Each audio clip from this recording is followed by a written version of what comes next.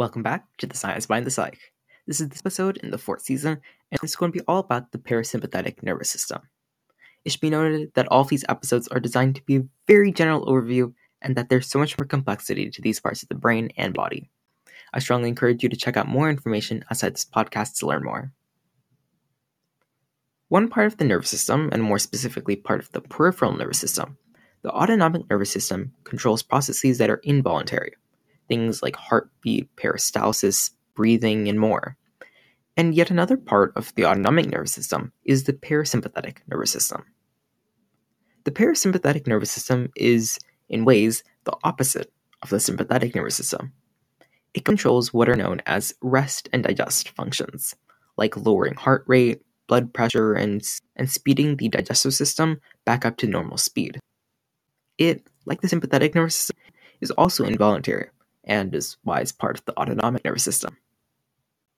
The parasympathetic nervous system is comparatively small to the sympathetic nervous system, and is roughly 75% made up of the vagus nerve, which we'll cover slightly in future episodes. The important part that the vagus nerve comes into play within the parasympathetic nervous system is its ability to relax the arteries and veins, and thus the pressure of the blood is pushed in through the body.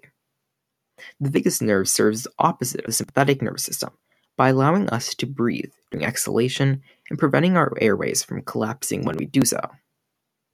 Vagal nerves also affect salivation and work with the enteric nervous system to increase activity in the digestive system. The parasympathetic nervous system has also been found to be also a key part of the inflammatory immune response of the body.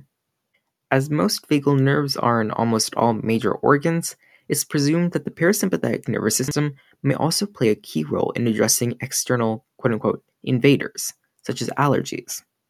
By reducing the activity of the vagal nerve, studies showed that with it, allergic, asthmatic, and inflammatory responses are significantly reduced.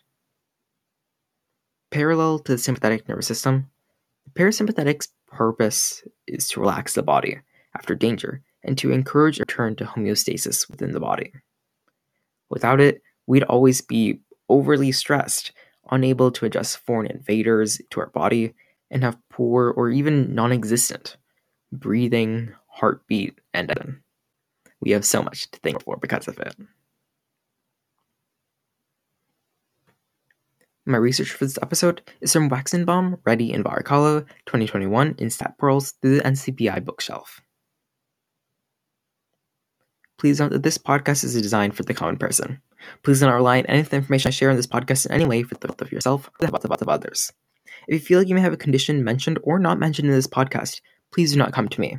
Instead, go to a trusted physician, medical professional, or other reliable source of help and information for further guidance.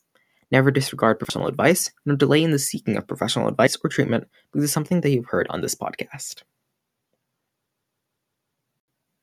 In the next episode, we're going to be exploring that enteric nervous system and just what it is.